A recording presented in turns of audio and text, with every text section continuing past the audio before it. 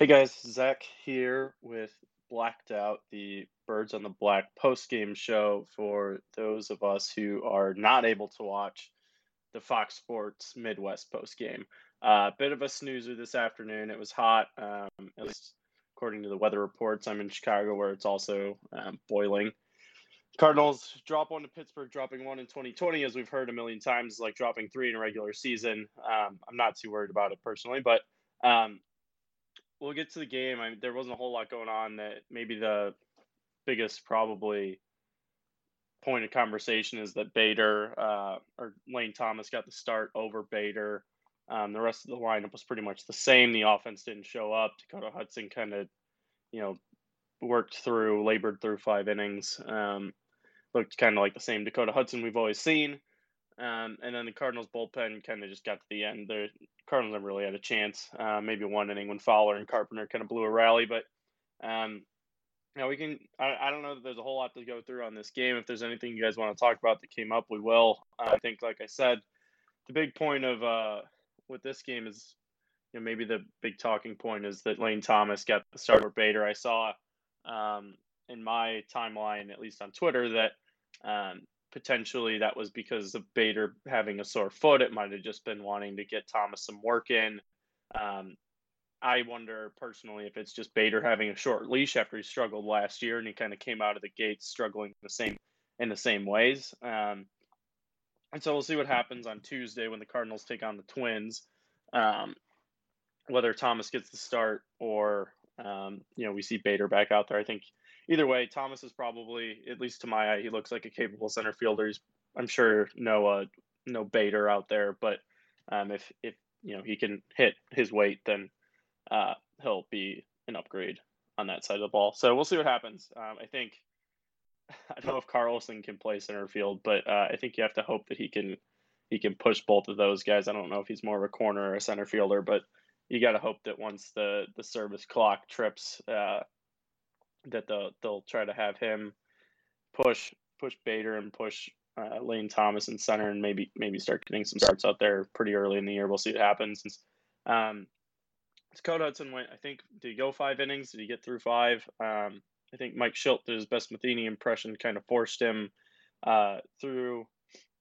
Knew that W offense can't slump very long. That's true, and I think the problem with this game, and we saw so many of like them last year. The Cardinals don't have one. They don't have a lot of high average guys, so you never string hits together. A lot of their rallies seem to be based off of, a walk and a base hit or here or there. You don't see the team string hits together a lot, and that was something I think in the first two games this year they did a little better at. Why did Hudson start the fifth? I don't know. You have a day off tomorrow. You're carrying 30 players. You have a taxi squad. You have, I would assume, a pretty open funnel between Springfield and St. Louis. I don't know why Hudson started the fifth.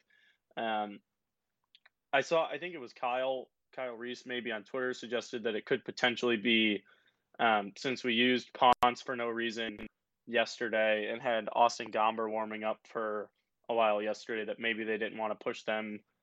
Those would be the two logical guys to kind of come in and piggyback or take through a few innings. Maybe we're kind of, I don't know, concerned about their workload this early in the year. I don't know. Hudson didn't have it. And the problem with Hudson is I don't think this is going to be like an atypical start for him. He did well last year.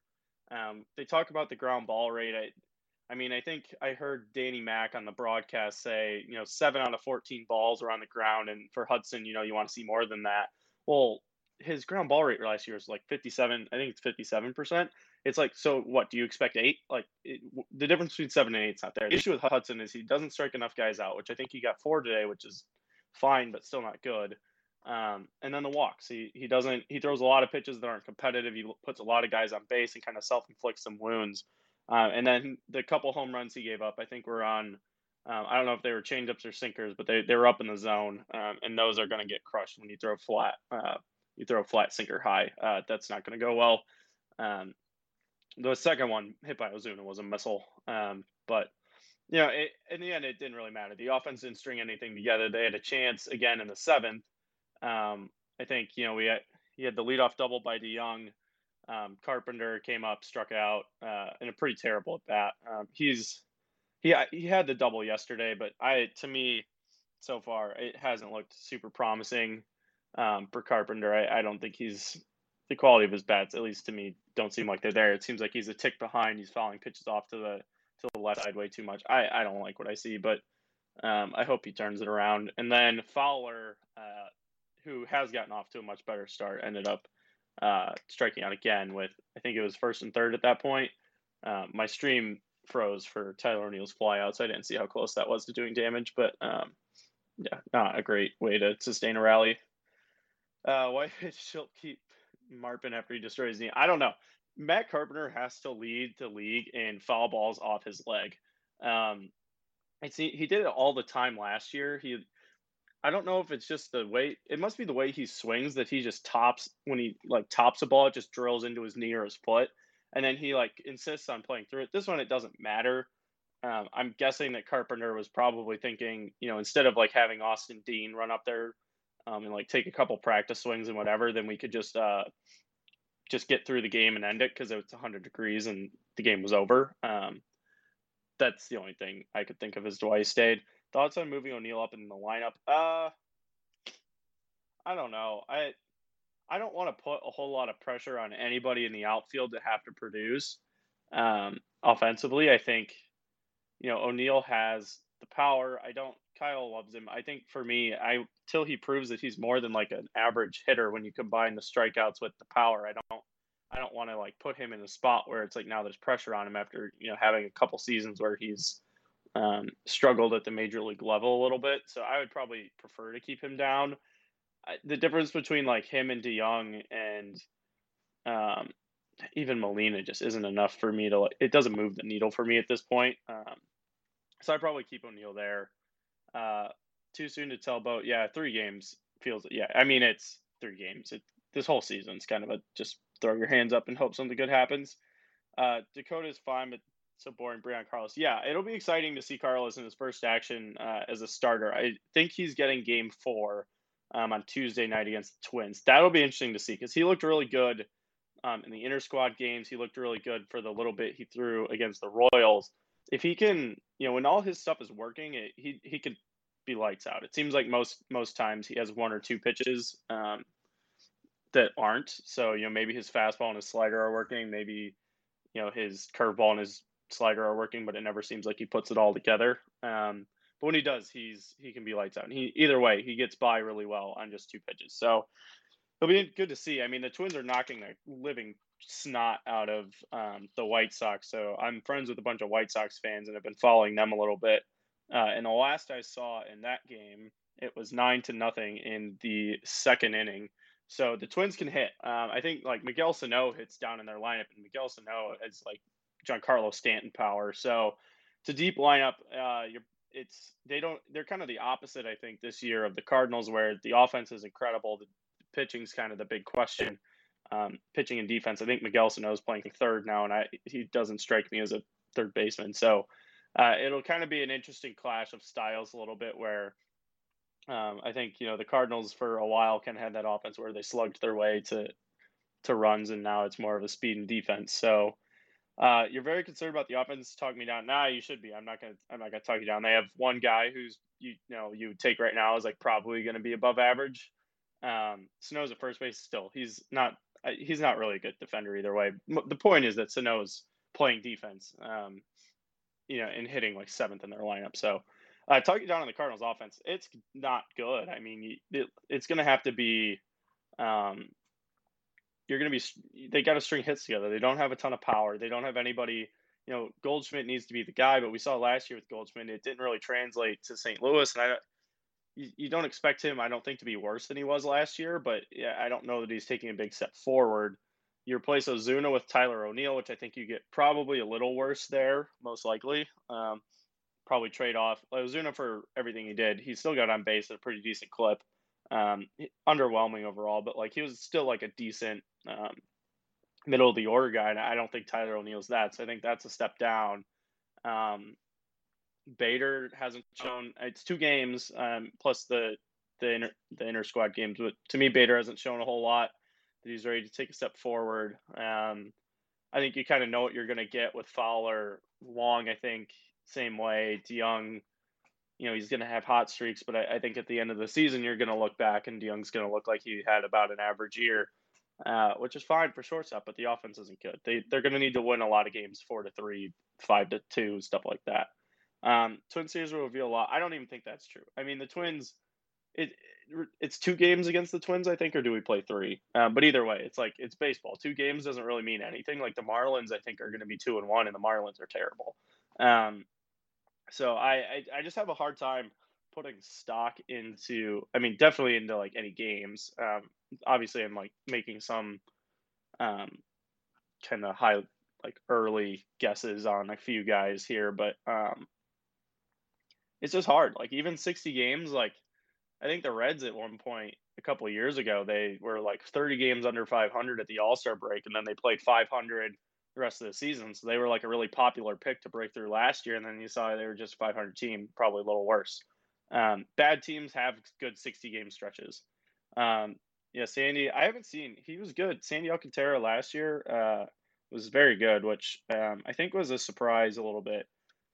Zach Gallen's probably the biggest loss in that trade. I did see today Magneuris Sierra had a double. I looked up to see if it was his first extra base hit in the majors, and it was not. But it was a ground ball that the infield was in. It like 3-hopped over the infield and just like found some dead space in the outfield and he turned it into a double. It was one of the most pitiful doubles I think I've seen. But it's good to see him doing something. So you'd like to see Schilt's leash get much shorter for our starting pitching in the future. Yeah, especially with an off day coming up. Yeah, I think that's, one of the things Schilt, I think, was brought in for was we were going to try to go away from getting pitchers through 5 innings for, trying to get a win. It today was, kind of tough to see. Mike Matheny pulled his like opening day starter after 4 innings, or like in the 5th inning in their game in the Royals game the other day. It didn't work out for him, but it was really weird to see Mike Matheny of all people doing that, and then a day later see Schilt leave somebody in. Archer, please don't dig in my bed. Archer, sorry, Archer is trying to dig a hole in my bed right now, which is not ideal. Hopefully Ravello gets some ABs and mini. Nationals beginning where they left off. Yeah, I mean Ravello to me is like just like a fine bench bat. I don't think he's he's fine. Like he didn't impress me a whole lot last year. I don't know. And then yeah, Nationals, I didn't see what they did. But I did see Trey Turner bomb. So Dexter Fowler looks good so far. Yeah, he would look awful all spring. I think he hit like 0.95 and then he got off to a hot start. So again, like 3 baseball games mean literally nothing. 60 games barely mean anything. So give Ravello the DH in Minnesota to give Carp's knees some rest. Yeah, that's probably fair.